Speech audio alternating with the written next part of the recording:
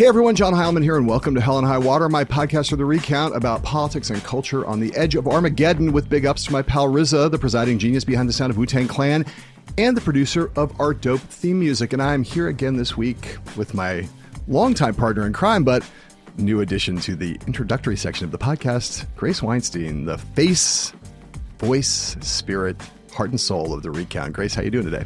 Hello. I'm doing well. Beautiful day in New York City. How are you? I'm great. I'm going to give you an episode this week to lift, well, I don't know if about lift your spirits. It might depress you about the future of our great democracy, but this book by Jonathan Martin and Alexander Burns, two esteemed, excellent, top of the field political reporters of the New York Times. It's called This Will Not Pass: Trump, Biden, and the Battle for America's Future. I always enjoy when authors manage to whip up a frenzy about their book before it comes out. This book soared up the Amazon bestseller list weeks before it was even released. And boy, the noise that was created about this book, largely because they had these tapes. Lordy, there are tapes. Kevin McCarthy saying stuff that he tried to deny, but there it was on tape. I know you're shocked to learn that Kevin McCarthy's a liar, right? Stupefied.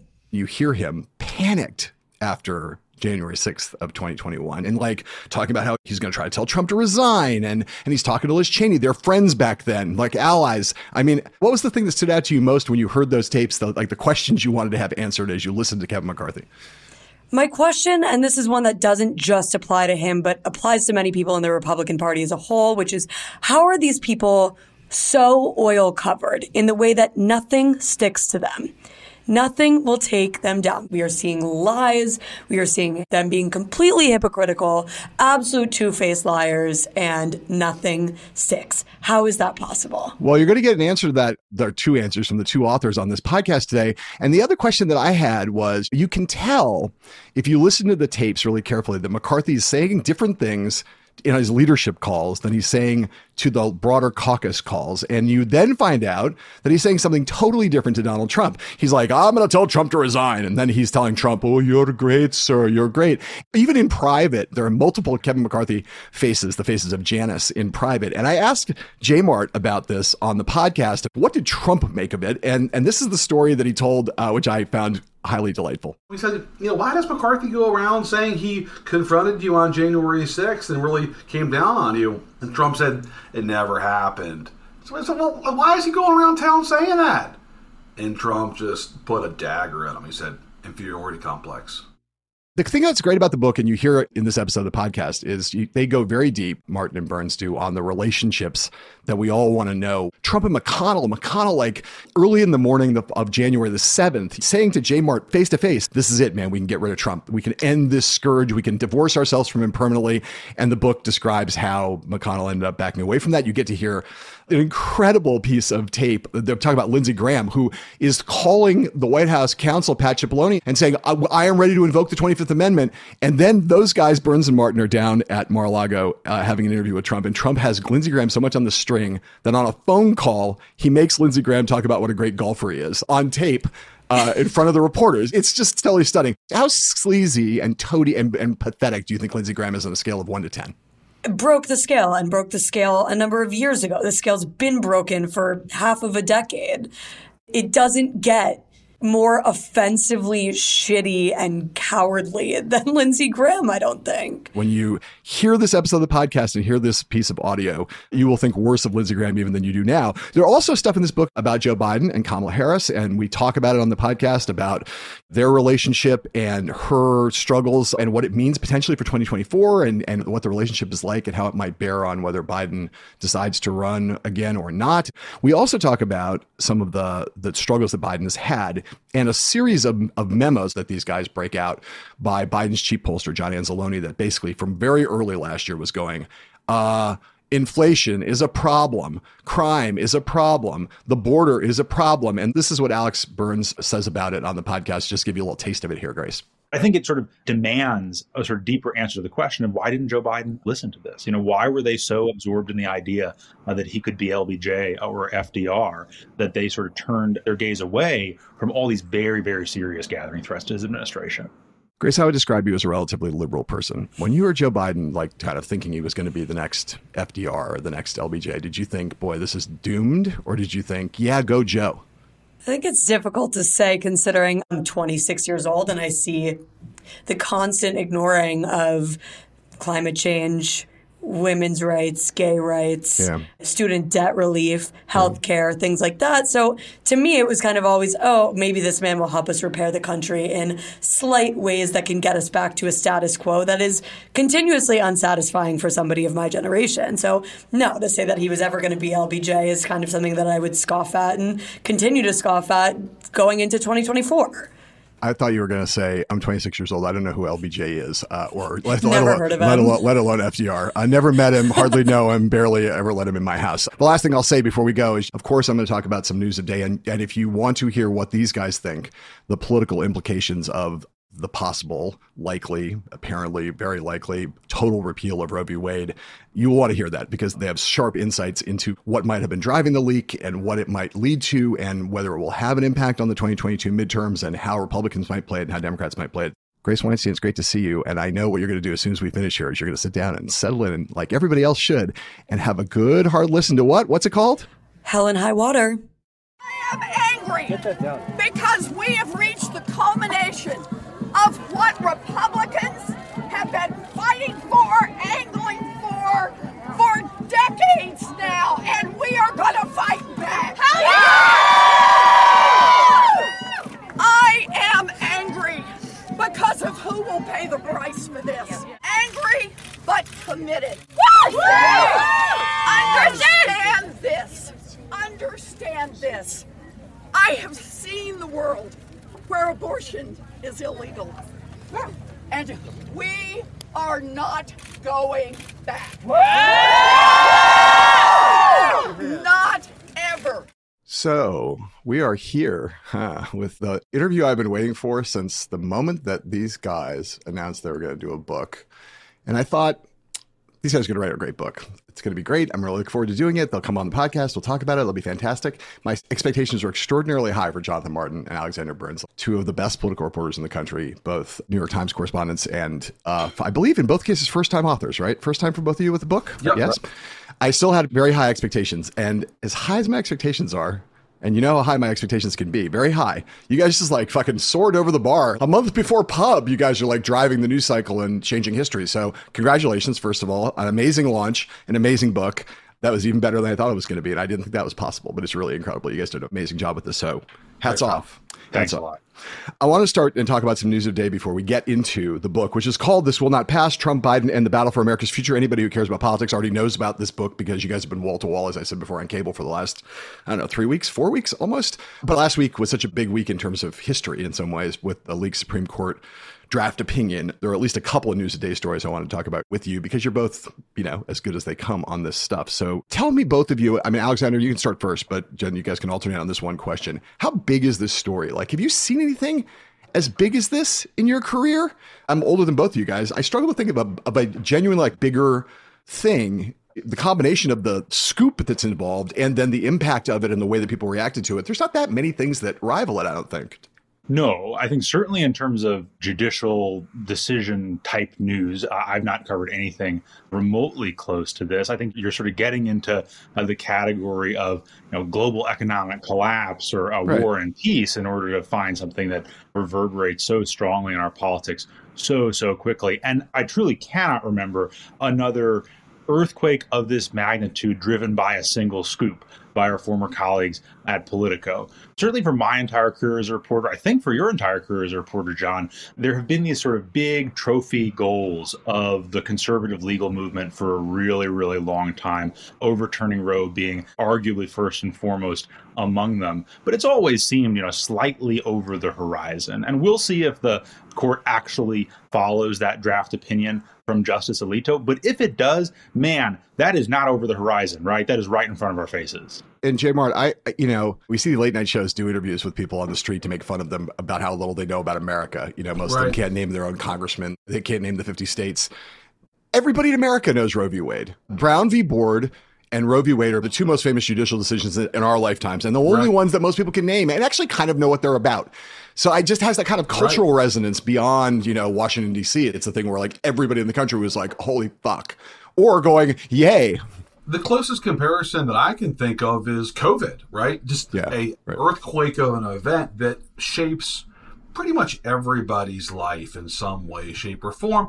And it's also, John, importantly, something, as you alluded to, that breaks through. So many of the political stories that we cover, millions of Americans either aren't interested or haven't even heard of them, frankly. And I think this is different, that it really penetrates far and wide, in the country and sort of gets everybody perked up and engaged. And so I think because of that, the timing of it could have an impact on the midterms. It's not totally clear to me yet what that's going to be. I mean, I think it's still important to see what the actual opinion is in June before making that sort of assumption. But I mean, obviously, this is primed to have some impact on the election.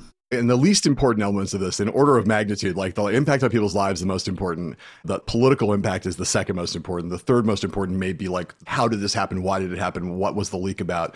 And the least important is the thing I just want to get out of the way. Is there a bigger story you've ever seen? I mean, we're practitioners of this craft. You guys have broken a shit ton of news in this book, and I've broken a couple pieces of news in my life. The coverage of Watergate obviously was huge, but there was not one story that had this kind of cataclysmic effect or deep impact. Can you think of a single scoop that has made your eyes pop out more? Also a scoop that, like, I bet all three of us thought was unobtainable previously. I mean, it was just kind of always considered a thing that, you're never going to get this. You could talk to clerks. You can get some behind the scenes at the Supreme Court, but you're not going to get an opinion, a signed opinion by five justices in advance on a landmark case. Yeah, right. It's like scooping the next pope. The next pope, or like the coup against the current pope, or something extraordinary like that, right? And which, by the way, in some respects, would actually be more realistic given the Vatican press corps than this. So. Yeah, I mean, it's kind of amazing. Hats off, Josh Gerstein. Incredible. I want to play another piece of sound, though, just to get into a little bit of how the different parties reacted to it and what it kind of portends for the politics. So here's Joe Biden last week at a press conference trying to contextualize this in a way with that Elizabeth Warren clip, which was obviously more angry. But Biden and Warren are kind of a piece here about what Democrats want to say about this, that it's not just bad in and of itself, but it's about more than even abortion. This is about a lot more than abortion. This reminds me of the debate with Robert Bork. We had a debate about Griswold versus Connecticut.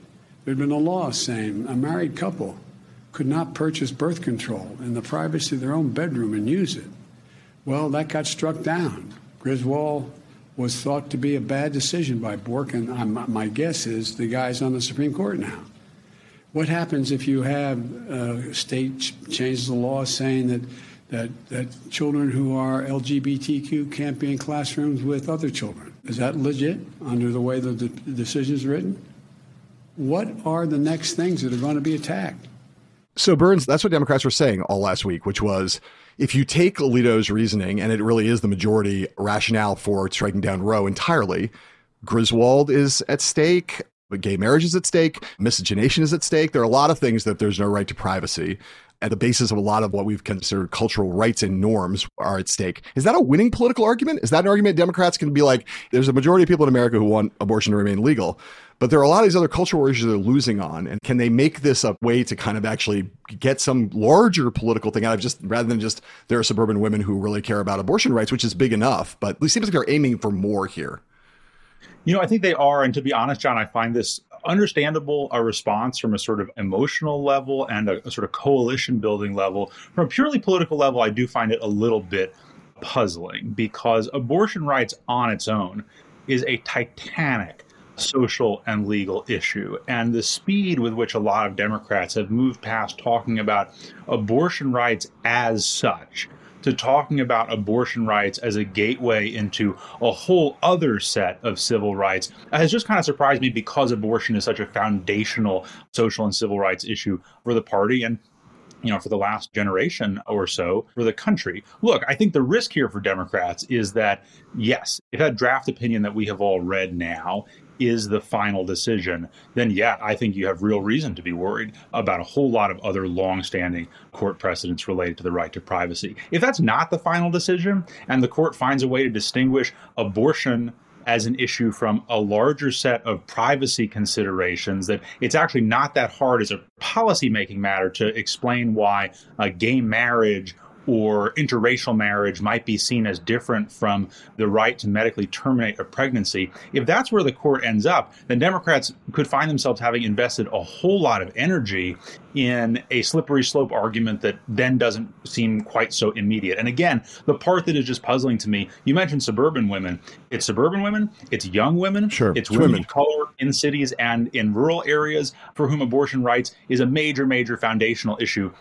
And I do wonder for some of these Democrats whether they're just sort of out of practice in talking about the sort of details of abortion rights that they're so quickly moving on to other subjects. And also, I would say to add to that list, some men who take their responsibilities of paternity seriously also have some investment in this, in addition to all those female groups.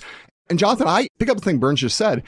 For most of my career, Bill Clinton's formulation of safe, legal, and rare was an incredibly powerful political notion. And people often forget that rare was part of it. And rare was an important part of the messaging of what Clinton wanted to say. Let's try to reduce unwanted pregnancies and all of that stuff that appealed to cultural conservatives and said, but we still have to keep safe and legal in there. Because Roe was considered settled law and because Democrats had that messaging, which for so long worked for them, it does seem as though the muscles are a little out of shape. They didn't get lazy exactly, but it was easy to be like, this is not going anywhere fundamentally. We're going to fight on the margins. The interest group's going to raise a lot of money. It's going to matter a lot in judicial politics, but in terms of the ballot box, it doesn't matter very much. The big question's always been, what would happen to our politics if Roe were actually repealed? Well, now we're about to maybe see that. What do you think? I mean, I'm not going to speculate too much, but there are a lot of people who are very skeptical that even a full-scale repeal of Roe would drive a surge of turnout in the midterm elections, for instance, that would benefit Democrats. Do you think that they're right to be skeptical, or do you think that there could be something very big afoot here? Well, two things. First, on the safe, legal, and rare formulation, I think that for a lot of progressives, that they weren't thrilled about the rare part of that formulation, and they didn't want to sort of do anything that would stigmatize the procedure. And I think that was a Clinton era formulation, and a lot of folks on the left wanted to leave it there. And I think everybody knows what I mean by that. I think you're right that there is a certain level of atrophy. I mean, you saw the Warren clip, and she may emerge as the messenger here, or at least the party's best messenger. There's just not a lot of obvious people who can sort of lead this charge for Democrats. I mean, Biden's been ambivalent about the issue for a long time, and obviously, just generally as a messenger, you heard that clip, and he's talking about Bork and Griswold, which, again, like, we know what that means, but that's not exactly a rallying cry for a 23-year-old kid right out of college who wouldn't know, Robert Bork from Robert Taft. I want to see what this actual opinion looks like in June. And I think if they do a wholesale repeal of Roe, I think that could really electrify a lot of voters who suddenly wake up and say, holy shit, they're actually going to outlaw abortion in America. This is real. I think if there's that realization, it could be, enormously powerful for Democrats. But I'm just not sure that we're there quite yet based upon this one fantastic, but just one leaked draft. We'll talk about very, very important in the book that you guys wrote in the the book. Yes, man, you're going to get a lot of time on this book. Let's go, Halman. Don't get stressed about it. But the character is very important. I'm not getting there yet, though. The character is very important to This Will Not Pass. You got me excited. I know you're easily excitable. Is Mitch McConnell, who got up on television last week and talked about the Roe issue in a different way.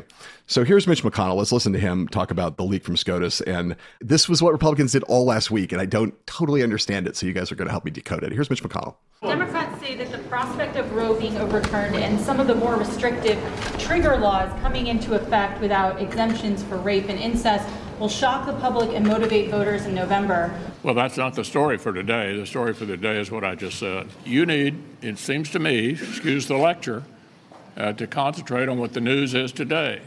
Not a leaked draft, but the fact that the draft was leaked. Okay, so first of all, Mitch McConnell running your assignment desk is just fucking crazy. The premise of it's fucking crazy. I mean, the leak is obviously super interesting and we're all interested in it, but like that's the news of the day after that we learned the Supreme Court's about to repeal. He's reading stage directions too. That's crazy. So you're saying out loud, Alex, why is that? Republicans did this all week. And for a number of reasons, it seems strange to me. You would think if they wanted this for all this time, why not be triumphal about it and claim the victory or the impending victory? And the second thing about it is, as many people pointed out, it's not clear that a left-wing person on the court leaked it. I can make an equally plausible case. I can make a case that an angry progressive clerk did this because he was just pissed. Not because he thought it would affect anything, he was just pissed, wanted to let the country know. I can imagine a strategic reason from the left, not a very sound one, but I can imagine one. And I can certainly imagine a strategic reason for someone from the right. Why is it that conservatives seized so much on the certainty that this was a left-winger and that this was the talking point they wanted to bang on all week long, rather than talking about an issue that they clearly think they're right about in moral terms, political terms, and now potentially legal terms? Look, I mean, first of all, as we all know, the sort of guessing game around leaks is so often a total fool's errand, right? That there's so infrequently does the big explosive leak come in the linear fashion from the likeliest suspect to the nearest reporter. That's just sort of a fantasy. I have no idea who leaked this opinion. You always thought Mark Felt was Deep Throat, right? You're like, it's definitely Mark Felt. Always from like day one. Right? Obviously, we all knew that. We all knew that one. But look, this indicates the underlying political discomfort that Republicans have with a world where they can't just rail against a Supreme Court decision that they think is bad, but they have to talk about what comes next after that. That, Roe has been a huge political gift to Republicans in so many elections because they're allowed to take the sort of finely calibrated position on, what new restrictions should be placed on the procedure, parental consent, cutoffs in terms of late-term abortion, stuff that the Supreme Court might allow without overturning Roe and opening the whole conversation to should women ever have the right to terminate a pregnancy. And that's obviously a much, much less politically comfortable conversation for Republicans to have. And I will just say, John, I do think this is where a lot of folks in the Republican Party are kind of going to, one way or another, show their true colors about what they truly, truly believe about the definition of life and when it begins. That if you are a true believer and you think that life begins at conception and that abortion is literally murder, then that Alito opinion is the best thing that has happened in your lifetime. And you are rooting as hard as possible for the court to stamp and release exactly that.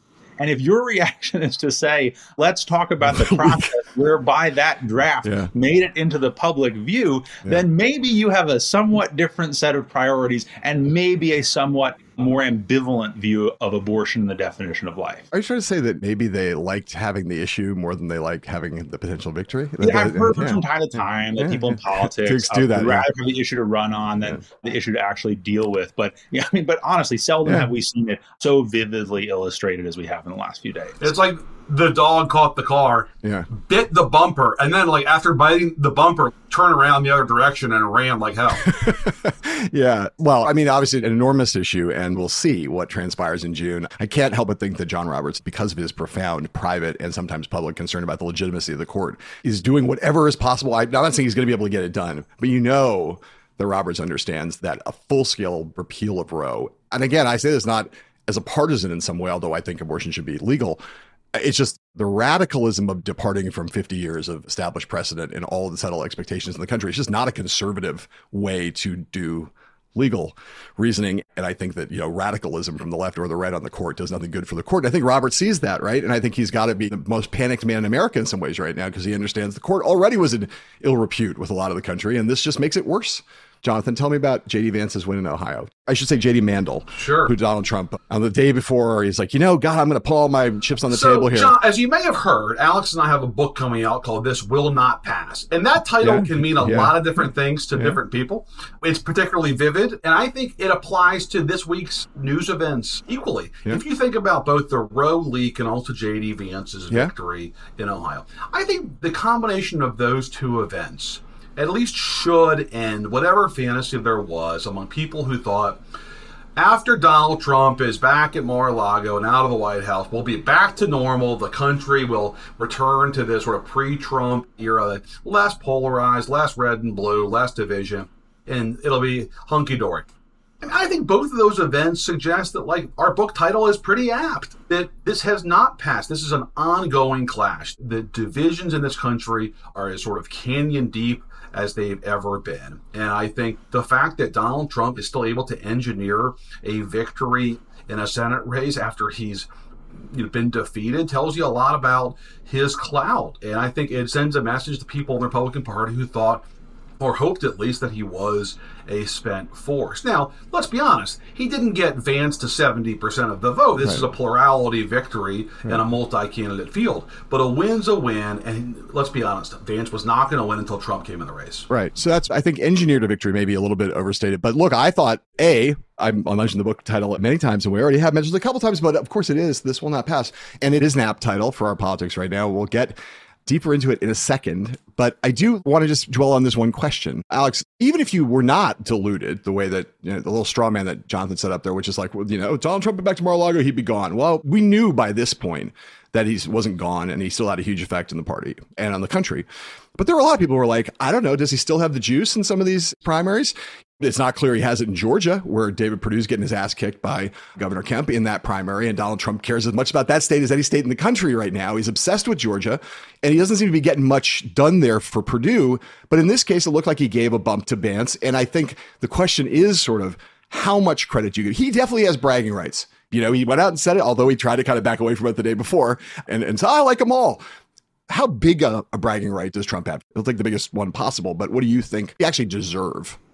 Look, I think in terms of Ohio, he deserves actually quite a bit of credit for that result. Vance was on track to finish in third or maybe second place before the endorsement. But again, I think it's a matter of keeping this stuff in proportion. That, back in 2018, you saw candidates go from nowhere to winning based on Donald Trump's endorsement. This time you had a candidate go from the high teens to the low 30s based on Trump's endorsement. That's not nothing. But Vance already had a massive independent expenditure effort on his behalf funded by Peter Thiel. He's obviously a big figure in the national and state media for some time. It's not the sort of plucking some rando from total obscurity and anointing them as the next U.S. Senator from Ohio, the way Trump has tried to do in other places. And I think you're right to allude to Georgia. There are a couple other primaries coming up in places like Nebraska and Pennsylvania, where Trump has made arguably riskier bets than the one he made in Ohio. And look, you try to take the aggregate picture that emerges from primary season. I think Donald Trump's going to be bragging about J.D. Vance in 15 years, if they're all still around. But, we're going to get probably some pretty significant reality checks just in the next couple of weeks. So the last topic before we go deep into This Will Not Pass, you just teed up, is the Pennsylvania show. I want to play two pieces of sound and then talk about Pennsylvania because super fascinating. Again, two of the most iconic states now after 2020, Georgia and Pennsylvania, the states where all that stuff happened and where you were waiting for results till the very end. And, Trump's playing big here.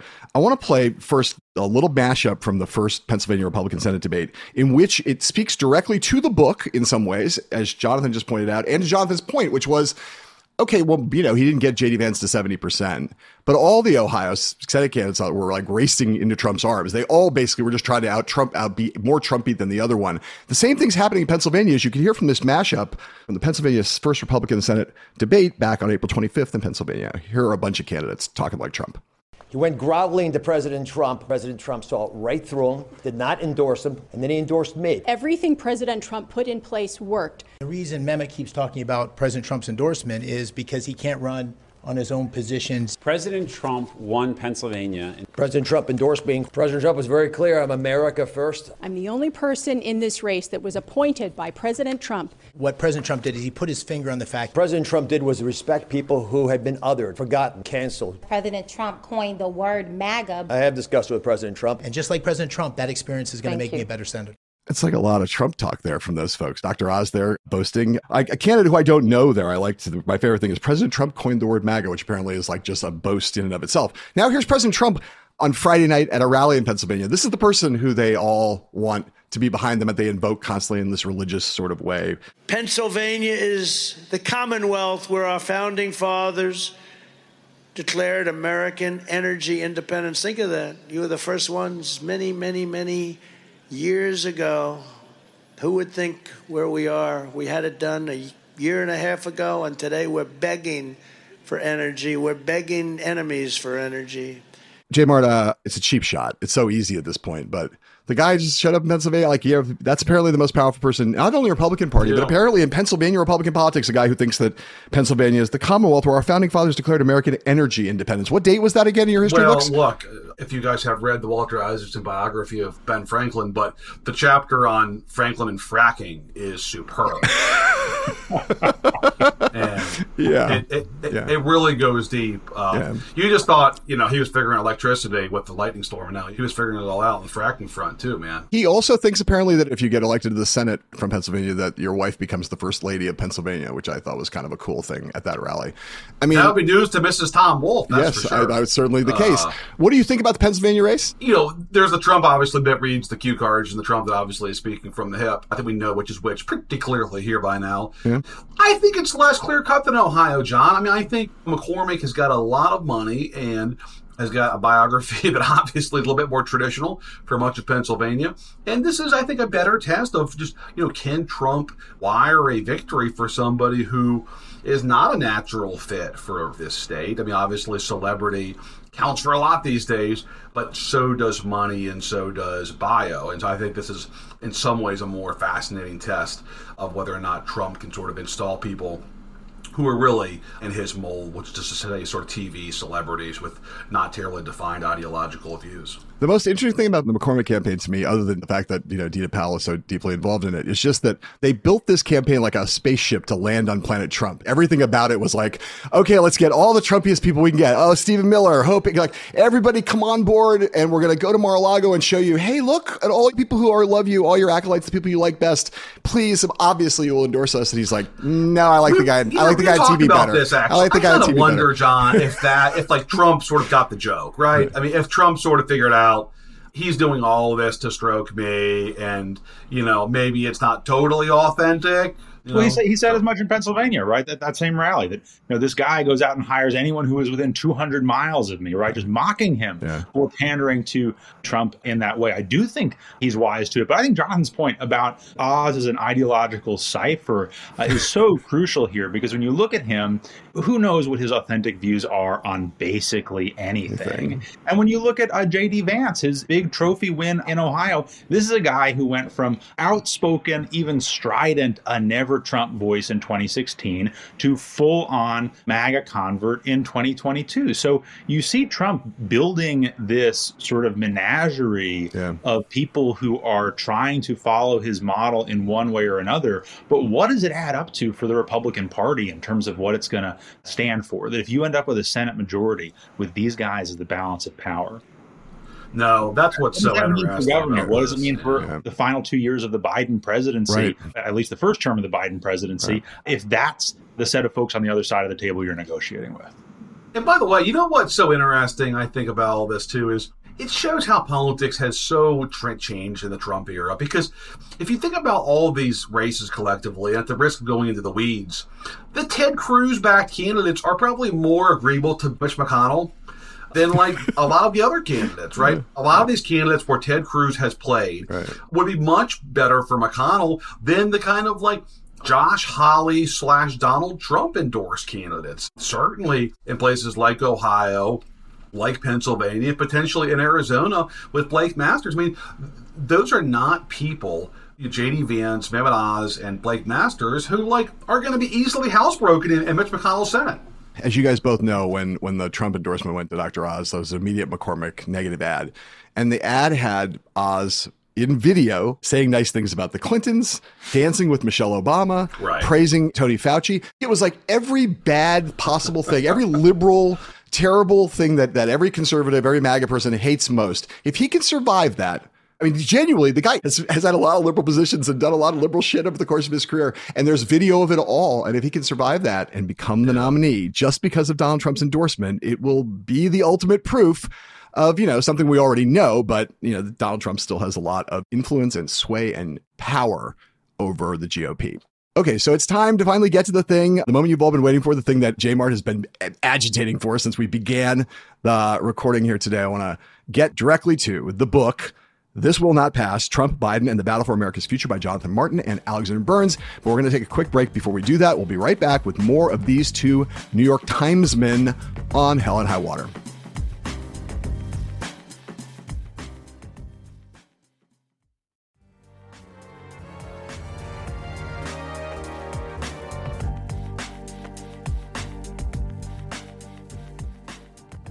Welcome back to Hell and High Water.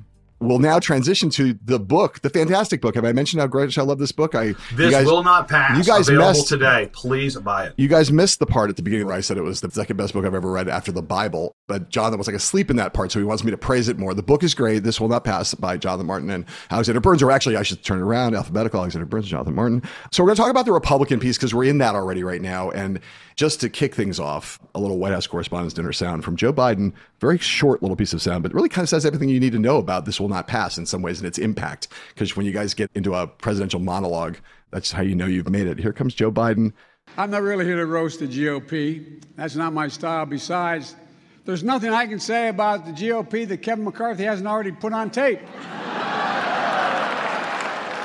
I love the way you framed this at the outset, Jay Martin, one of your interviews where you were like, everybody for years has been saying Republicans hate Trump behind the scenes and they say other stuff publicly. You want to hear what it really sounds like? Here's what it sounds like. Here's the tape. Just talk about that a little bit. I mean, obviously, the McCarthy tapes, as we'll call them now, like the basement tapes by the band or something, they've been studied by Talmudic scholars and discussed on cable news ad infinitum. The one thing I've learned in doing books is that there's a repetitive quality to these interviews, but when you do them enough, you start to understand them in a slightly different way that even you thought you did when the book came out, because people ask a lot of the same questions and some different ones. And you start to kind of like over time and repetition, you start to get a little bit deeper insight into what really the thing is about. How do you think about that right now? You've talked about the McCarthy tapes over and over again and what they represent. Try to do right now the best distillation of what you think it means. Not like the individual news, like he said this, he said that, which is what cable cares about. What does it mean?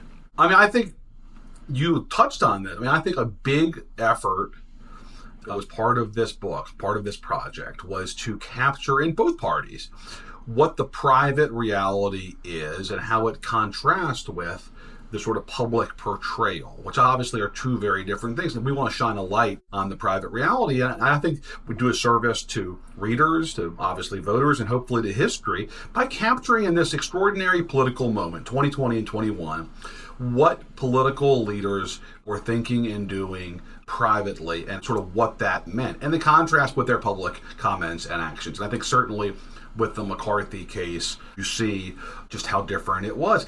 John, I also think of something that one of our mentors liked to tell us, John Harris, the editor of Politico. He always liked to say, what's the story that you would tell your friends or your colleagues at the end of the day at the bar that you saw that day on the campaign trail? Because like that's what you should be putting in your copy. That should be what you tell the readers. And Alex and I have had this sort of like 15-year-long conversation about American politics, and I think we worked for news organizations that obviously had natural constraints. This was our chance to actually like put a lot of what we wanted to say about this moment, about these actors in print, and we frankly had the material based on our reporting to do it. Burns, there's a few really big characters who are really important to the future of the Republican Party who are also massive characters in the book. And one of them we already mentioned before is McConnell. What Jonathan just said is, I think, true. We all tell often the best anecdotes, the shit we saw. We also take the high order bit. We kind of go, people say, what's McConnell really like? What does he really think of Trump? That's what your family at your Thanksgiving, that's what people ask you. They even care. They want to hear one funny anecdote, but they also want to know like the core truth about it.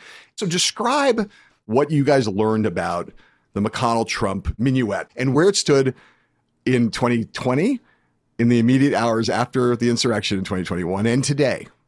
Sure. John, I think that the two Republican congressional leaders are represented really different challenges and different reporting opportunities for us.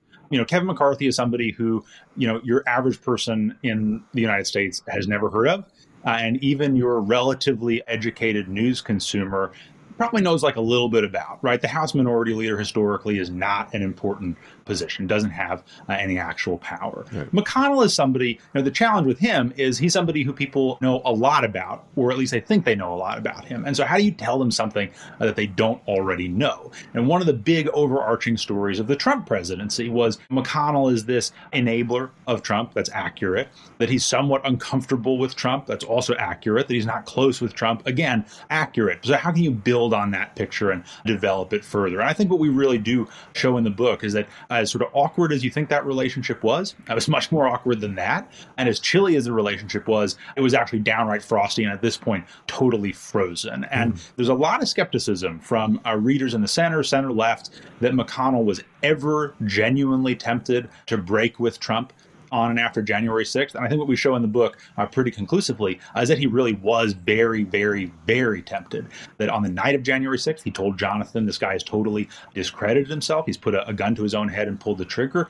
And then just 5 days later, he tells a couple of his close aides that the Democrats are going to take care of this son of a bitch for us, meaning through the impeachment process. And he predicts that Trump will be convicted and barred from running for office again. That's pretty staggering stuff for a guy who has had this, again, frosty, arm's length, but very, very productive transactional political relationship with Trump over the last 4 years. So the fact that he gets that far, but then ultimately can't go all the way. He can't bring himself to say, I'm going to throw caution to the winds, accept potential electoral consequences for breaking with Trump, for engaging in open war with the most popular figure in my party. That also tells you something about Mitch McConnell and how much, at the end of the day, the raw electoral math and the raw power politics matters more even than his outrage after January 6th. And Jonathan, as your partner just said, you're there with McConnell. I mean, an incredible place to have been on January 6th. I mean, obviously you worked for the access, but you're right place, right time. And like the worst luck and the best luck at the same time. Obviously the worst luck for the country that we had a riot at the Capitol, but you're there and you're talking to McConnell. There's a couple things you witness. One of them is the thing that Burns just talked about. The main thing I want to ask you about that is, in that moment, not what did McConnell say, because you've reported that, and Burns just talked about it. What was McConnell like in that moment? Was there emotion? Did he seem scared? Did he seem energized? Did he seem both? The number of times we've seen genuine emotion from Mitch McConnell on a public stage has been close to zero. I can't think of a time where I ever thought there was he's not hard on his sleeve kind of guy. Quite the opposite. What was he like that early morning? It's a great question. I mean, he was definitely thinking ahead. And he was already gaming out in his mind the political implications for this. And he says it out loud that this guy has discredited himself. He put a gun to his head and pulled the trigger. So he's thinking, I finally ridded myself of this pain in the ass. I sort of maximized him for all it was worth. I got 3 Supreme Court justices, massive tax cut passed, and now we can move on. And I don't have to worry about, wild ass tweets at 1 a.m. about any number of topics. Thank goodness. So I think that was his mindset looking forward. But I was, doing my sort of best Barbara Walters impression, I guess. I was asking him how he felt, which is not a question I've asked Mitch McConnell very often in my career, trying to draw him out and get to his emotions. Trying to get him to cry? You're trying to I'm going to make this motherfucker cry. I swear to God, I'm going to make him cry. He finally realized what I was doing after the second or third time I asked him. And he said back to me, he said, you asked how I feel. He said he feels exhilarated, right? And he felt liberated is actually a word I would use. He felt liberated. I've sort of maximized this guy. I enabled him, but I also maximized him for my own purposes politically. And now we can all move ahead. I think there was a feeling even of relief mixed with obviously horror at what he had seen that day in the Capitol and the previous day in Georgia where he lost his treasured majority. So the back-to-back impact of those 2 days, I think, is really important to keep in mind for the context. Just pause on that for a second, right? But we all know that in private and in public, Republicans and Democrats, there are people on the House side and on the Senate side who were scared for their lives, thought they might die, or they were scared going forward. Even once it was clear they weren't going to die that day, they were really rattled and they were thinking about, will there be more violence tomorrow? Will there be more violence next week? There's still members of Congress who are scared on a pretty regular basis. And you're basically saying that, and again, I'm not saying this in a critical tone. I'm just trying to be really clear about the contrast. McConnell was so focused with his political lizard brain, which is a very sophisticated lizard, as sophisticated a political thinker as we've seen.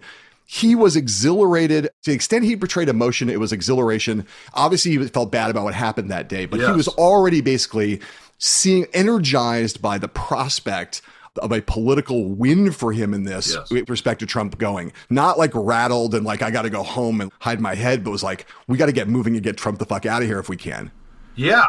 He's thinking of the immediate political implications, both in the weeks ahead, but also in the months ahead going into the midterms in 2022, and thinking this obviously gives us a chance to kind of move beyond Trump. But you're right, though, that a lot of the members of Congress, John, that we talked to, and Alex can talk more about this, were and still are, really, really rattled by what happened that day. And, in those Kevin McCarthy tapes that we've put out, McCarthy, you can hear in his voice the panic that his own members are going to cause more bloodshed in the following days. So that was a very real concern. I'm going to play this McCarthy tape because some of them have gotten so much coverage and they're incredible. I mean, all of them are incredible. But this one is where McCarthy is talking, I think this is January 10th, and he's talking about Matt Gaetz, which kind of is representative of the thing you're talking about, Jonathan, about how McCarthy was looking at some of his own colleagues and the threat they represented. I just got something sent now about Newsmax, something Matt Gaetz said, where he's calling people's names out, saying an anti-Trump in this type of atmosphere. And some of the other places, this is serious stuff people are doing that has to stop. So I'm calling Gaetz. I'm explaining to him. I don't have much to say, but I'm going to have some other people call him too. But the nature of what, if I'm getting briefing, I'm going to get another one from the FBI tomorrow. This is serious shit to cut this out. That's a little cut down from, there's other people that are on that call in the original version of the tape that you guys put out, but I want to get it down just to McCarthy. This is serious shit. That's what he says. I mean, he doesn't sound utterly panicked, but he sounds, I mean, Kevin McCarthy doesn't take on Matt Gaetz even that often, given his aspirations. He can't lose that vote for speaker, right? That says something. Alexander, tell us about what we learn about McCarthy in this moment and the moments that come thereafter. Yeah, I mean, I think it's a really, really important moment. And I think it either cuts against or at least complicates in an interesting but not exonerating way, like the public caricature of Kevin McCarthy as a man who's totally unable to distinguish between right and wrong, just sort of an empty vessel of ambition. We see in that moment he actually is capable of distinguishing between right and wrong. He's not entirely governed by his own ambition. It's just that after that call, we hear in that conversation that he recognizes the gravity of the moment. He recognizes that the things that his own members are doing and saying could really put people's lives in danger.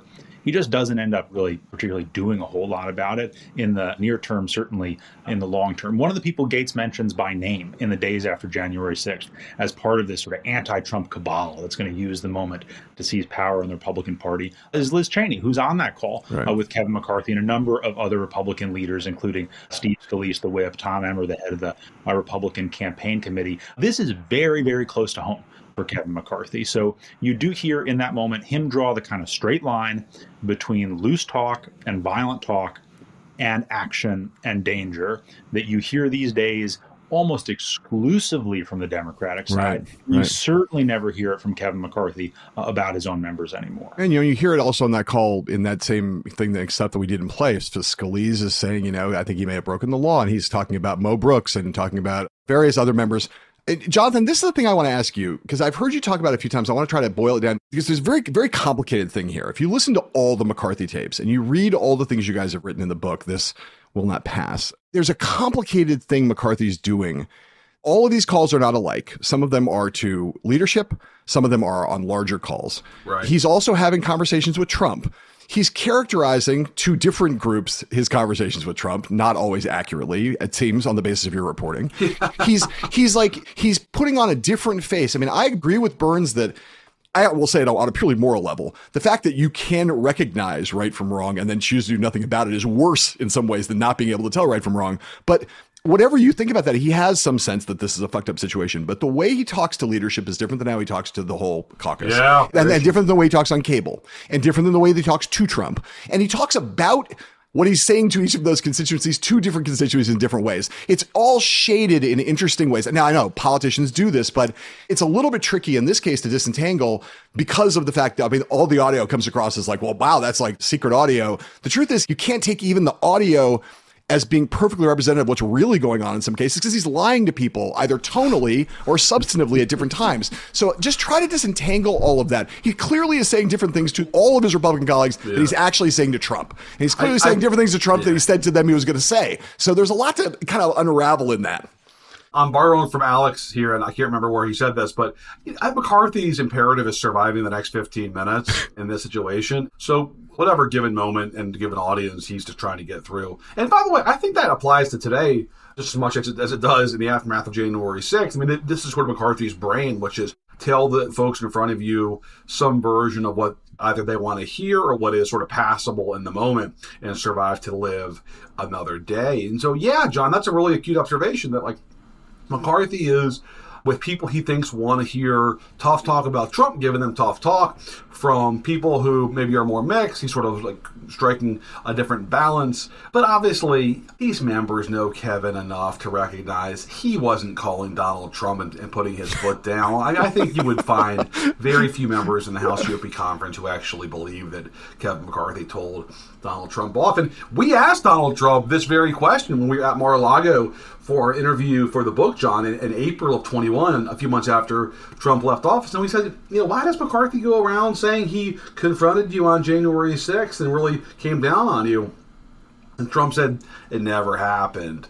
So I said, well, why is he going around town saying that? And Trump just put a dagger in him. He said, inferiority complex. Trump has no respect for McCarthy, right? Like, none. I don't think a lot of Trump's relationships are built on mutual respect. Yeah. Well, sure. But yes, fair enough. But it does feel like he thinks but no, he loves the idea of Kevin needing him, Kevin being a supplicant. Yeah. And obviously that makes him quite happy. Right. So this brings us to someone, and Jonathan, I want you to tell this story because it was a thing you witnessed, but it's going to come around to the last piece of Republican sound here about another character, an endlessly fascinating and at times, often appalling character in his rank hypocrisy and some of his behaviors, Lindsey Graham, the Republican senator from South Carolina. You witnessed a thing on the Capitol. Speaking of, Mitch McConnell says he's exhilarated, and he's focusing on the political potential. I can maybe rid myself of Trump without actually imperiling my own power for a brief shining moment, and then that goes away. Graham is emotional. He's an emotional guy. We know he is. He's emotional in a lot of different settings. He's very emotional on January 6th. Yes. But there's a context in which he freaks out that has some interesting connections to a large question, which was how seriously did any Republicans ever consider the 25th Amendment? Some of the tapes go to this, where it's more like you can tell it's being talked about because McCarthy never is for it. But on the basis of what Cheney is saying and what some aides are saying, it's clear that it's in the air and Republicans are at least contemplating it. But in a way, it's Graham who first suggests it, in real time, as far as we can tell, in this story that you tell in the book on January 6th that you witnessed personally. So in the afternoon of January 6th, the Senate was evacuated to one of the big office buildings across Constitution Avenue from the Capitol. And it's in one of those rooms that Lindsey Graham is sort of moving rapidly around the room, and you can see his mind at work. Speaking with him, he too, like McConnell later that night, was sort of gaming out the impact both on Trump, but also on Biden and how Biden could potentially bring the country together. And I think Graham is telling me, this is too far. Trump has finally gone too far. People are not going to respond well to this. But, Graham is also fixated on securing the Capitol and trying to sort of repel the mob that has stormed the Capitol. And he, at one point, bellows at the Capitol police officers who are trying to address the gathering of senators and tells them, use any force necessary, take back the Capitol, and is shouted down by Senator Sherrod Brown of Ohio, who says, shut up, Lindsey. So it's quite the moment. And in this same period, John, Trump does a couple of takes on Twitter of these videos telling the mob to go home. And obviously, his heart's not in it. He doesn't want to come down on his people because Trump never criticized anybody that actually likes him that strongly. That's sort of his MO. Graham and the rest of the Republicans see these half-hearted attempts, and Graham takes matters into his own hands and calls Pat Cipollone, the White House counsel, and says, if Trump does not tell these folks to go home, we're going to be calling for the 25th Amendment. And that tells you how serious the Republicans were, at least in the hours that day of January 6th, of trying to force Trump's hand. And it was really coming down on Trump. So now I want to ask this question of both of you guys in our ping pong match here. We'll go back to Burns, because I always think Lindsey Graham is representative of a thing that it's a big debate. We know the whole history, right? He was, for anybody who can't remember, he's incredibly anti-Trump in the 2016 campaign when he was running for president. He then becomes slavishly devoted to Trump and a supplicant of the highest magnitude. He then, on January 6th, he's one of the people who went on the floor that night and gave the speech that was basically, I wash my hands of him, it's over.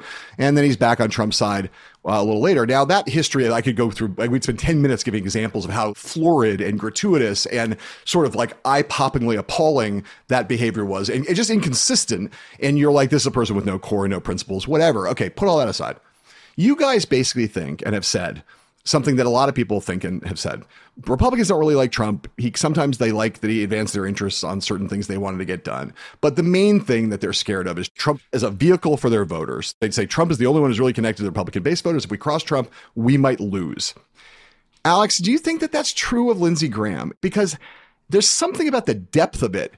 And is he that vulnerable? Is he really all driven just by fear? Or is there something else going on here? I don't mean some conspiracy theory. I mean, just as a psychological thing, his behavior is so extreme in this regard.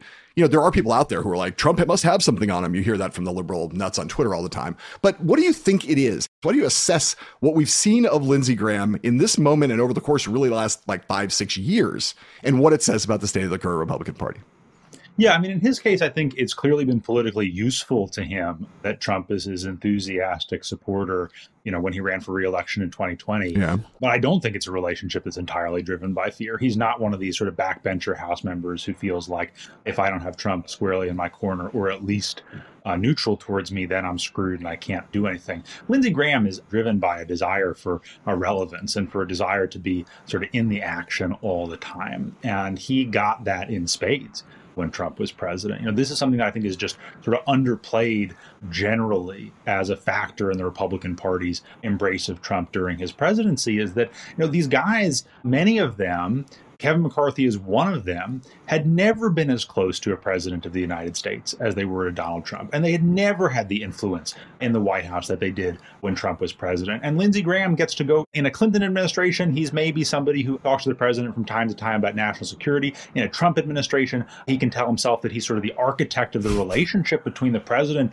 and the Senate GOP and much of the wider world. That's an extraordinary opportunity for somebody who sees politics and his role in politics the way Lindsey Graham does. John, I do think that one of the big sort of what ifs of the last 16 months is, you know, what if Graham and Biden still had the friendship that they had back in the day, right? That if, you know, that relationship totally broke down during the 2020 campaign when Graham went after Biden's son, Hunter. But if Graham saw a different path to relevance other than continuing to suck up to Donald Trump, would he have taken it? I don't know what the answer to that is, but the reality is the path didn't exist. Yes, and it's certainly a hard path to walk for a person who the other night Alexander Burns called a dancing monkey on the. Just to be clear, I was referring to his behavior in the moment as a dancing monkey. Fair enough. He adopted all of the tics and the métier of a dancing monkey, although he's not actually a dancing monkey. Fair enough. Métier. Thank you for the distinction. I would like you, J-Mart, to set this up. This clip I want to play. So you guys are at Mar-a-Lago doing your Trump interview. This is one of the many quintessences of Lindsey Graham bowing and scraping before Trump. You guys are doing an interview with Trump. What's the date of the interview that this took place when you were actually sitting with him? April of 21. April of 21. And you guys are doing this interview. What comes up? I'm going to play Trump getting Graham on the phone. Yeah. What leads up to this? What's the thing that makes Trump suddenly say, I want to call Lindsey Graham? Set it up and then I'll play the audio. It's actually not Trump who calls Lindsey Graham. Lindsey Graham calls Trump in the middle of the interview. Ah, okay. Trump's phone rings once and he screens the call. He doesn't take it. Like 30 seconds later, his phone rings again. And he's like, all right, I'll take the call. It's Lindsey Graham. And rather than asking us to step aside or stepping away himself to take the call, he puts it on speaker. And he puts it on speaker without telling Senator Graham that he's with two reporters who he's allowing to listen in on this. Eventually, he does sort of clue Graham into that fact. And that's when he decides to make a very specific performative request to the senator. Awesome. Let's play that. Would you tell them one thing? Can Trump play golf, legitimately play golf? Okay, so listen, I thought it was all so we go play for the first time.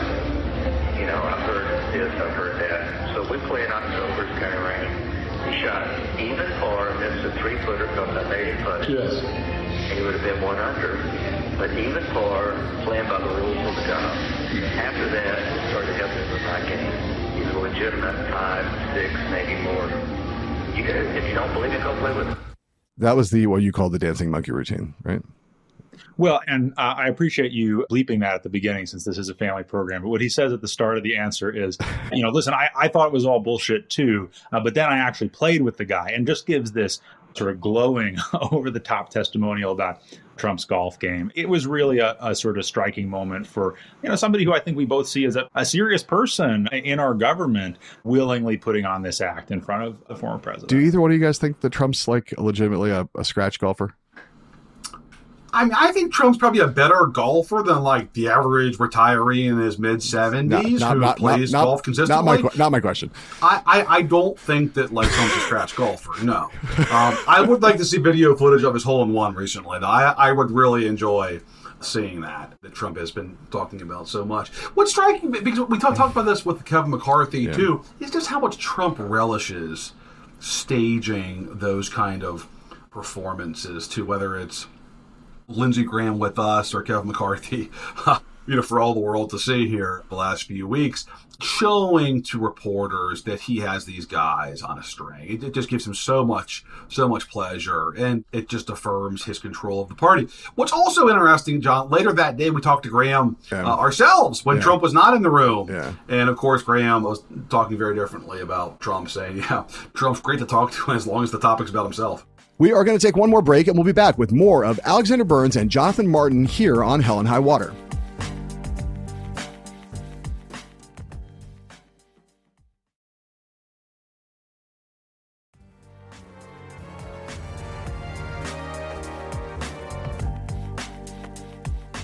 And we are back with the esteemed Mr. Martin and Mr. Burns on Hell and High Water. I do want to turn now to the Democratic side of the aisle and really focus on Joe Biden and where he is right now, his political standing as we head into these all-important 2022 midterms. I think everyone, you guys, agrees that the central political fact of our lives, justifiably or not justifiably, I would say justifiably, people care a lot about rising prices. That factor is inflation. It's the thing that every pollster in America hears from people. And you hear if you travel around the country, people are just worried about the fact that everything is fucking more expensive. And the problem with rising inflation is that eventually someone tries to do something about it. That's what the Federal Reserve does. When inflation gets out of control, the Fed steps in and then they raise interest rates. And all of a sudden, everybody's mortgages are more expensive, and it has an impact on the housing market. And last week, the Federal Reserve raised interest rates by 0.5 percentage point. They haven't done that in a long time. Biggest jump in 22 years to try to tame inflation. I want to play just a little bit of Fed Chair Jerome Powell's press conference last week announcing that rate hike and the explanation for why the Fed was taking that step now. Inflation is much too high, and we understand the hardship it is causing, and we're moving expeditiously to bring it back down. We have both the tools we need and the resolve that it will take to restore price stability on behalf of American families and businesses. The economy and the country have been through a lot over the past 2 years and have proved resilient. It is essential that we bring inflation down if we are to have a sustained period of strong labor market conditions that benefit all. You know, you guys had a piece in the Times that laid out all the John Anzalone stuff, basically the Biden pollster who has basically been ringing the alarm bell about the weakening of Biden's political standing in general, and specifically tied to things like inflation and the arc of that, which is a big arc of the year, basically the little year plus that Joe Biden's been in office. Just lay that out. Like, what news and what new insight do you bring to understanding why Joe Biden's position is, despite a bunch of variables that you would say, you know, job growth is great, income growth is great, COVID is kind of maybe under control. You know, he's led you could argue the allied forces against, as aiding Ukraine against Russia in a way that a lot of world leaders respect. And yet he's like in a terrible position politically. You know, tell that story of how he got there and what the White House thinks about it and what they think they might be able to do about it. So, John, I mean, I think there's a couple important things about these memos. One is that the prevailing, I think, narrative about the Biden White House is that they didn't see it coming on inflation, that they sort of hand-waved their way through 2021, and now the political chickens have come home to roost. And what these memos show is that there was at least one really important voice close to the president who very much did see it coming and said so on paper and circulated that paper to a lot of people close to Joe Biden. Same deal with immigration, same deal with crime. You know, the pollster who led Biden through the 2019 and 2020 campaign was beating this drum all through the first year of presidency, saying we got to take this stuff more seriously. Crime is eclipsing COVID as an issue. Inflation is eclipsing economic growth as an issue, or job growth as an issue. And by the way, voters don't understand what your plans are for taxes and spending. So I think John Anzalone has been proven very, very right, unfortunately for Joe Biden. Yeah. And to me, those memos are in the book as a kind of sort of doleful Greek chorus that comes back every month or so to say, even when Biden is riding really high, things are actually not super great for you politically. But I think it sort of demands a sort of deeper answer to the question of why didn't Joe Biden listen to this? Why were they so absorbed in the idea that he could be LBJ or FDR that they sort of turned their gaze away from all these very, very serious gathering threats to his administration? I think there's a good argument, J. Mart, that if you look at 2020, the history will say Joe Biden won because he wasn't Donald Trump, because COVID was fucked and Trump was unpopular in a lot of ways, and Biden didn't have to campaign very much. But he also found in the key parts, and these go to some of these things we're talking about here, he didn't let Trump on culture stuff. Kenosha comes along, he gives the speech. He had a really good ear for he was not defund the police. He found that way to rebuff what could have been an opening for Trump on crime. He was good on immigration. He didn't let Trump get a handle on that in the campaign. If you go back and look at it, at the key moments when Trump could have really cut a big seam that would have allowed Trump to, I would say, win, given how close it turned out to be in some key states, Biden found the right tone. He wasn't a great performer, but he found the right place to be. Why do you think he's lost that now? Or do you think he's lost it? And if he's lost it, because Anzalone's data suggests he's lost it, if he's lost it, why? How do you lose that in the course of 1 year? It's not like, Biden has lost his fastball between 20 and 2021. It doesn't make sense. I think he saw an opportunity after his early success getting the ARP, the COVID relief bill passed, to be a big figure. And frankly, to be a bigger figure than Barack Obama in a lot of ways, which means a lot to Joe Biden. John, you know better than anybody this. There is a real rivalry there. And I think Biden has never gotten over how he was treated by the West Wing when he was vice president, and sort of fell in love with the idea of being a big historic figure, one potentially even bigger than the man who made him vice president. Look, it wasn't for a lack of trying. There's definitely voices, including Johnny Anzalone, in and just outside the White House, who were trying to get Biden to give what I would call the sort of White House version of the Pittsburgh speech that Biden gave in the fall of 2020. Right around Labor Day, Biden goes to Pittsburgh and basically says, "Do I look like a socialist to you?" And I think that's one of the most powerful speeches in his campaign. Right after the Republican convention, I think, right? It was right after the Republican convention, right in the wake of Kenosha, like that next Monday or Tuesday. It's not quite Sister Souljah, but it's his way of saying, I am safe for suburban consumption, and you can trust me. They take clips from that ad, and they put them on the air almost immediately. And no, Biden has not given that kind of a speech or made that kind of a pivot during his presidency. I think in crime a little bit, he's tried to say fund the police, but it's not sustained, and it's not as monumental as that moment was in Pittsburgh in September of 2020. It's interesting you mentioned the Obama-Biden thing. I have heard from a million people in the course of the last year that Biden has this aspiration to be a bigger, more consequential historical figure than Obama. I think that's been reported publicly in a bunch of places. The thing I think that's new in your book that I had not read anyplace else, and if I remember this right from the book, you sort of suggest that it goes both ways. It's not just that Biden is fueled by that, but that Obama is bothered by that possibility, at least at one point in time. Maybe not so much now, given Biden's political troubles, but at least at one point in time that Obama it's actually under his skin a little bit. Is that right? Yeah, it is. This is, again, right after Biden's inaugurated, passes the American Rescue Plan. And it's both the rapid passage of coronavirus and economic relief bill that is, orders of magnitude larger than Obama's stimulus in his first months as president. But it's also the accompanying wave of commentary around it from Democratic politicians, from sort of centrist and center left and progressive columnists and commentators saying, finally, here's a Democratic president who understands power and understands Washington and isn't going to mess around with sort of half measures and wasting their time negotiating with Joe Lieberman and Susan Collins. Joe Biden's just going to get it done. Right. And it's during this period, Obama's calling up folks that he knows in Washington and elsewhere and saying, you got to understand, it was a really different time back then. The Democratic Party was more conservative. Washington was more conservative. Right. The most conservative Democrat that I had to deal with was so much more conservative even than Joe Manchin and Kyrsten Sinema. Obviously now the shoe is somewhat on the other foot, right? That if Biden early on looked like there was huge hope invested in him by his party and, by Biden himself, that he was going to be able to do what no other Democratic president had done, which is deliver, a robust, roaring recovery and tangible new social benefits provided by the government to the American people and break this political deadlock that we've been stuck in for some time. And, a year and change later, that has obviously not happened. I try to be really simple about things in some cases. You know, like the Biden campaign has a certain kind of genius to it, right? Do you guys agree with me that Biden's the only Democrat who would have beaten Trump? I mean, given the way that things unfolded, maybe not the only one. We could play out some scenarios about Steve Bullock or something, but of the potential, given the way it played out, given the coalition Biden put together and how you had to win, it turned out, given how strong Trump was in 2020, that Biden was, of the plausible nominees, was maybe at least the only Democrat who could have won in 2020. Fair? I don't know if I would say the only one who could have won, but I think, you know, the assessment that Democratic voters made that he was the safest bet, I think clearly was wise. Okay, yeah. So fair enough, right? So they had a theory of the case, which was don't get dragged to the left in 2020. They looked like they were dead on various occasions by fighting what was the trend towards the progressive direction of the party.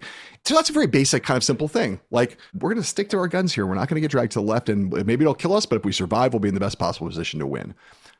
You then get into the White House and you say, I'm going to be the next FDR. And somebody says, you know, your margins in the House and Senate are really narrow. Like FDR didn't have like a 5-vote margin in the House and a no-vote margin, a tiebreaker margin in the Senate. How are you going to pass FDR scale stuff with those margins? I don't think you have to be very smart or a great political seer or sage to be able to say that. And it's not like they were politically stupid a year earlier. They saw some very big things. How did they miss that, J. Mart? Like, how do you miss that? Like, you weren't going to be able to remake the entire social compact on those margins? I think you get caught up in your early success. You get caught up. We've already mentioned the ARP, the American Rescue Plan. I think you also get caught up in this sense of relief that your party had, that A, Trump was gone, and that B, you know, COVID seemed to be coming under some level of control, and maybe good times are here again. I think if you're talking about March, April, May of 2021, I think that's sort of the thought process at that point. And for Biden, the clips are coming in that he's going to be this, you know, big historic figure. I think it sort of goes to his head. Yeah. Biden's never been ideologically anchored. And I think Biden, in a post-midterm world where Republicans have majorities in both chambers, I think Biden will work to flatter them, try to cut some deals. Right. It'll be difficult, but I think he'll gamely do it. And I think Biden similarly was just as comfortable trying to do a big sweeping liberal agenda when he saw that as the opportunity he had in the moment. So look, I just think that they got caught up in their early success and caught up in the possibility that the end of COVID, the defeat of Trump, could lead to sort of this opportunity that would bring everybody in the party along, even people like Joe Manchin and Kyrsten Sinema. And of course, that was just not the case. And by the way, They should have known, John, to your point. We have reporting in the book really early in 2021 where Sinema is telling the Biden folks, don't come to Arizona. Like, basically, I don't want you to come. I don't want to be seen with you in my state. Yeah. And like, even like early on, they're like, this person sounds like Mitt Romney talking about corporations and taxes. So they should have been aware of the degree of difficulty just from their interaction with Sinema and Manchin alone. It's hard for people to remember this, including people in the White House. Yeah. But I do think that part of the dynamic here, too, is that they go from winning the presidency but losing seats in the House and not gaining the Senate in November to suddenly on January 5th, they have control of the Senate, even though there's no room for error, right? And I do think that the swing from we're not going to be able to do anything to we actually have at least nominally total control is deeply disorienting for a lot of people. And I'd suggest one other thing, which is that in the same way that you guys report in This Will Not Pass, about that moment when Republicans thought that what would happen on January 6th might change everything. And there was that moment. It turned out to be very fleeting for Republicans.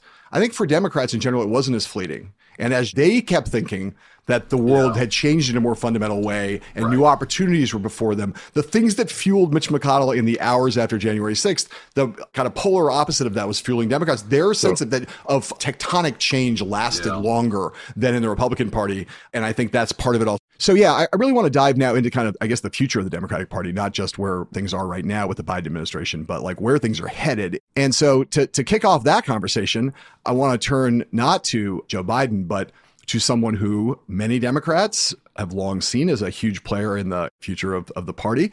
And people became even more convinced that would be the case when she became Joe Biden's vice president. That's Kamala Harris. There are other Democrats who have had some doubts about that. And she's had a rocky, at least in the Beltway culture, she's had a very rocky first year and a bit in the administration. And she sort of decided to really seize the moment last week when the Supreme Court leak happened, raising the possibility that Roe v. Wade would be struck down entirely when the court finally puts out its official position this summer. And this is what she did. She did a speech at Emily's List, and really, well, this is what she said. If the court overturns Roe v. Wade, it will be a direct assault on freedom, on the fundamental right of self-determination to which all Americans are entitled. How dare they tell a woman what she can do and cannot do with her own body? How dare they? How dare they try to stop her from determining her own future? They worked on this speech over and over. They revised it a bunch of times. It was seen as a showcase thing for her. I think she's also sincerely, obviously very emotional about this. A lot of people are. Jonathan, when you guys were on Meet the Press, you were like, there's all this stuff about the internal stuff about the vice president's office. I'm not even that interested in it. I'm mostly interested in what you guys think about the thing that you raised that day with Chuck Todd, which was the mood music of Washington right now, which has been mood music for a while. Is Biden going to run? Yeah. We don't know the answer, but is he going to run? Is he not going to run? And the open question of that and how it didn't raise the question of Senator Harris. And I could codify some conventional wisdom, but I'll let you do it because there's a lot of thinking about the people in Washington spend all day and all night thinking about this now in a pretty much constant state of hum. No, it's the biggest story in politics, but it's just under the surface, even though every Democrat thinks and talks about it around the clock. It's fascinating. Yeah, it's an open question. Can Joe Biden at 81 run for re-election? Election, he'd be 82 by the time he was sworn in for his second term. There's a lot of Democrats who are skeptical that he will or that he should. And the fact that Biden's numbers are not very good and he's likely to have a tough midterm, obviously compound that skepticism. Once they get beyond the fact that Biden can't or shouldn't run for second term, of course, the conversation turns to who should. And there's obviously real doubts about the vice president's capacity to unify the party and win the general election in 2024. So this is going to be, I think, a fascinating year, John, 2022 and 23 especially. What does Biden say? When does he say it? Look, from covering Biden, if the answer is no and he's not running for re-election, he's not going to want to say that until the moment where he absolutely has to. Right. So, the day after the midterms, my view has been Biden is I'm running because there's no point in saying anything other than I'm running. And he may actually believe he is running until at least the day after the midterms. You lose the House, maybe lose the Senate, but definitely almost certainly lose the House. Maybe not almost certainly. But then, John, it looks like he's being driven from office. Well, I'm not saying it's none of this is a great look. Not running for re-election is not going to be a great look no matter where you announce it. But I'm just saying that's when you start to have to really think about it, right? That day is the day when people are going to at least say, you got to seriously decide, start thinking about this in a different way than the clock starts ticking. A perfunctory, I'm running again. And Burns, what I want to ask you is to tie this into the book because, there's a world, in a fictional version of this, Joe Biden and Kamala Harris are very close. And his plan, if he decides not to run, which again is plausible in the context of a bloodletting, maybe in the midterms or even not, he's like, this is my vice president. She was my selection. She is my close friend. She is the future of the party. And I'm going to do everything that this White House can do to make sure that she's the Democratic nominee and endorse her as thoroughly as you can, right? No one thinks that's going to happen. Why is that? What is it that the book tells us about the relationship that makes people not think she's the natural inheritor of the Biden mantle based on both their relationships and her political strengths and weaknesses? Yeah, I think we document in real detail his choice of her for the vice presidency. Right. And at no point in our reporting on how he made his decision did anybody say to us, he believes that she is unambiguously the best person to carry the torch in 2024 if he cannot run. It was all he needs somebody who has her profile, has her sort of fundraising base and identity to unify the party for the next 3 months so that I can win the 2020 election. We'll deal with later. Well, later's here now. And what has happened in the intervening years is, not a whole lot in terms of the development of a really tight political bond between the two of them. There's a lot of frustration with the vice president on the part of people close to Joe Biden and occasionally with Biden himself that she has not sort of owned the political portfolio that they have asked her to take on. And one of the things, John, that I think is really interesting about the audio that you played at the top is that we report in the book that one of the reasons why she has resisted choosing a discrete set of issues to focus her vice presidency on is that she doesn't want to get boxed into talking about just stuff that Black voters and women are, issues that are seen as issues for black voters and women and not for everybody. Well, abortion's an issue for everybody, but it's an issue that's particularly important to some people more than others. Yes. And it certainly sounds like she's owning that now. I never like to ask me to make predictions or even to speculate. I hate speculation. I never really invite anyone to speculate, but I am going to now say this question, just gut level. J-Mart, does Trump run again? I can argue it either way depending on the day. I think right now I'm probably more inclined to say he does than doesn't. And Biden? I think if Trump runs, Biden is definitely more inclined to run than not. And Burns, that your view? Yeah, I totally agree with that. And I think that, the thing that Jonathan said before, that if Biden is not going to run, he's going to wait a long time to say so. I think the same is true of Trump. I think that, unfortunately for all of us, we're likely to spend 2023 in a long staring match between these two guys who are not sure if they're going to go again, but neither of them wants to be the first to say no. The funny thing about it is, having played that little sound before from Trump talking about Pennsylvania at rally and the J.D. Mandel thing, it would be really fascinating if the two of them ended up the nominee, because the Democratic Party basically thinks that Trump is senile and the Republican Party thinks that Biden is senile. I don't think we would ever have a situation where the two nominees from the party would be widely thought to be senile by the coalitions on each other's side. They all hate the other one, but they're basically like two old guys who say a lot of dumb shit all the time and say dumber shit with each passing day. The book. Coin a phrase, double down. You're funny. Alexander Burns, Jonathan Martin, the authors of This Will Not Pass, Trump, Biden, and the Battle for America's Future. You can buy it anywhere. It's not just bookstores. It's not just electronic books. It's not just, if there's NFTs, you can buy it with crypto. You can buy it with cash. You can find it on Canal Street down here. There's used versions widely available all over New York City, but don't do that. Buy the new version. Buy the entire There's a lot of signed versions in New York City too. I've signed a lot of books. I'm telling you, everybody's got to buy this book. If you care about politics and you don't hate the New York Times, then this is a book for you, which is... Or if you do. We just want you to buy the book. Actually, if you like good books... We don't judge. Day jobs. We think you'll enjoy the book too. Please forgive our New York Times. Any orientations are welcome here. You guys are awesome. Thank you for doing this. Thanks, pal. Hell and High Water is a podcast from The Recount. Thanks again to Alexander Burns and Jonathan Martin for being with us. If you enjoyed this episode, please subscribe to Hell and High Water and share us, rate us, review us on whatever app you happen to use to bask in the splendor of the podcast universe. I'm your host and the executive editor of The Recount, John Heilemann. Grace Weinstein, who you heard earlier, is a co-creator of this podcast, Hell and High Water. Matthew Kaplowitz is our video editor. Pierre Benime and Megan Burney engineered the podcast. Margot Gray, she's our assistant producer. Stephanie Stender is our post-producer, and the one and only, the truth, the light, the answer, the question, all of the above, everything you ever wanted an executive producer and more, Marshall Eisen, the man in charge.